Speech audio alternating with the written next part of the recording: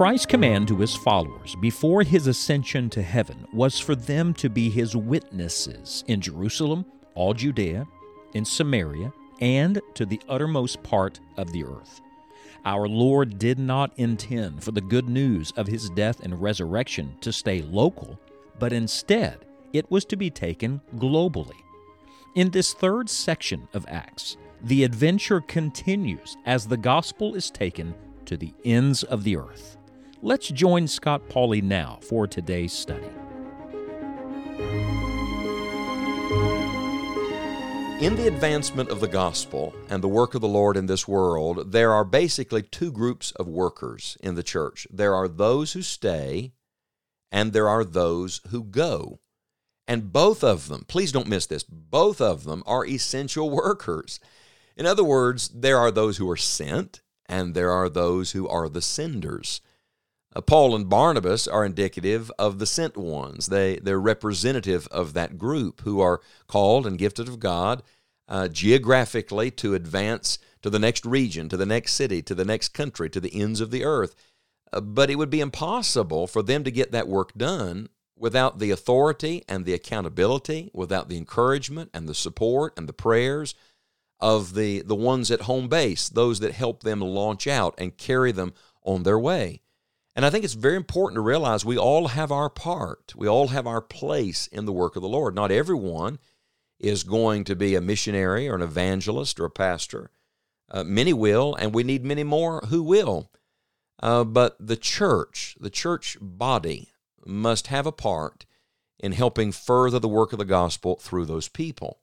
And that is the picture we come to today in Acts chapter number 15. Now, in the previous chapter, Acts 14, we really saw the beautiful progression and method of how the gospel advances. And it really wasn't Paul's method. It was Christ's method. Paul just took the model. But look at the template. They preach the gospel. Then they teach. That means they make disciples. They confirm. That word literally means to put legs under, to strengthen. So it's not enough to give them the information. We want to strengthen their faith and strengthen them, their position in the local assembly. They exhorted. They ordained elders. That means they gave authority to those who would lead in those local congregations. They prayed for them. They commended them to God. And then what did they do? They came back to the church that sent them out, and they reported on all that was being done. So when we closed chapter 14, remember, they had come back to Antioch, and they rehearsed all that God had done with them. I love that. Not what they had done, what God had done. And now we pick up chapter 15, verse 1. And certain men which came down from Judea taught the brethren and said, Except ye be circumcised after the manner of Moses, ye cannot be saved. When therefore Paul and Barnabas had no small dissension and disputation with them, they determined that Paul and Barnabas and certain others of them should go up to Jerusalem unto the apostles and elders about this question. And being brought on their way by the church, they passed through Phoenix and Samaria, declaring the conversion of the Gentiles, and they caused great joy unto all the brethren. And when they were come to Jerusalem, they were received of the church and of the apostles and elders, and they declared all things that God had done with them. Do you see the repetition of that phrase? It was what God had done. I think today, too often, it's about what we have done, what we have accomplished. Friend, if any good thing has been accomplished, it's the Lord's doing. We must never forget that. Remember, this is not my church. It's not your church. It is Christ's church, and Christ is building His church. We're just building blocks. He's the foreman on this work crew. He's the builder. It is His.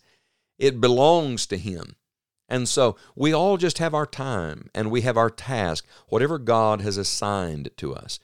This is what I want you to see today. The person who goes needs the people who stay. And the people who stay need to help those who go. This is just the Lord's way. It's so simple, really. In a sense, we all go. I understand that. We all are to be witnesses. But many people are going to stay right in their same town most of their life, in their home area, and they're going to go to their Jerusalem. But remember, the church is to be Jerusalem, Judea, Samaria, and the uttermost. It's not one or the other. It's all of the above. How does that happen? It happens when certain people like Paul and Barnabas are set aside and sent out to carry the gospel. Let's deal with it on both sides. First of all, let me say a word to those who go. I want you to know that you need the local church. I serve as an evangelist, and I love the itinerant gospel work the Lord has given to us. But I want you to know I need my church. I need the accountability of a local assembly. I need the encouragement and the reproof and the instruction that comes in a local church. And so those who go are not an island to themselves. No, we are sent out by a local church. We return to the local church. We are commissioned by a local church. We come back to a local church. Because the work of God is not individual work, it is church work. The Lord is doing His work in this world through His church. So those who go must remember that when there are questions, when there are issues, when there are difficulties, we must return to the church.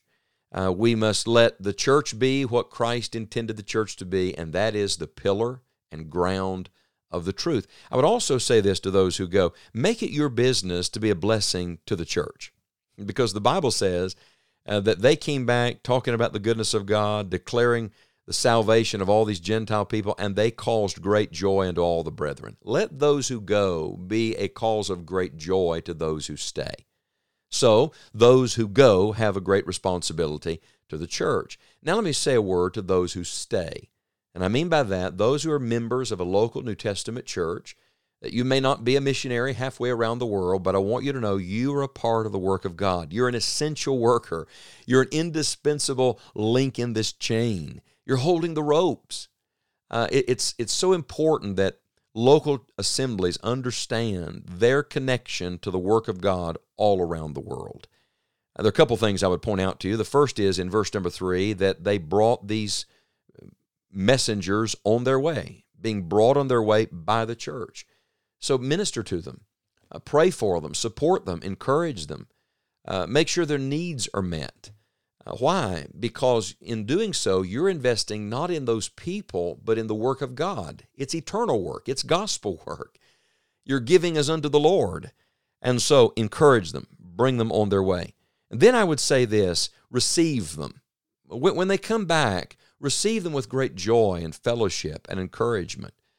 Provide whatever is needed at that particular juncture. Look, friends, we're working together. We're laborers together with God, and we're striving together for the work of God in this generation. Those who stay need those who go, and those who go need those who stay. And so I want to say to every person listening to me today, maybe you're in some far-off country, far away from your home church, or maybe you are in your hometown and just serving in your local assembly. Wherever God has you, be the best Christian church member, witness, and encourager you can right where you are. You can't do everything, but you can do something. And so you be the person that God can use, whether you go or whether you stay.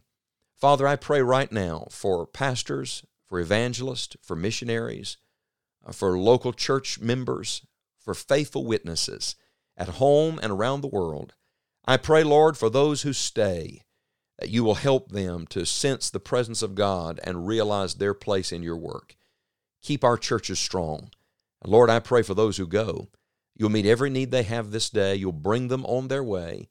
You'll give them the encouragement they need to keep pressing the gospel forward in this vital time. Oh Lord, help us do it your way.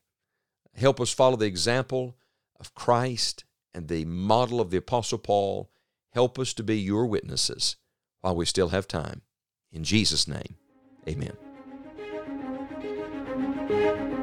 Though no more Scripture is being written, the story of the furtherance of the gospel is being written at this very moment, and we get to be part of that story. The heart of our Savior is as passionate for the lost today as it was just before He ascended in Acts 1. Will you get in on what God is doing in the world today to reach the lost with the gospel? This is why Enjoying the Journey exists, to encourage and to equip you in the work of the gospel. Whether it is through the daily broadcast or the many resources on our website, Scott and all of us on the Enjoying the Journey team are passionate about people coming to know Christ as Savior. We pray that you truly will enjoy the journey, but we also pray that you will bring others with you on your journey of following Christ.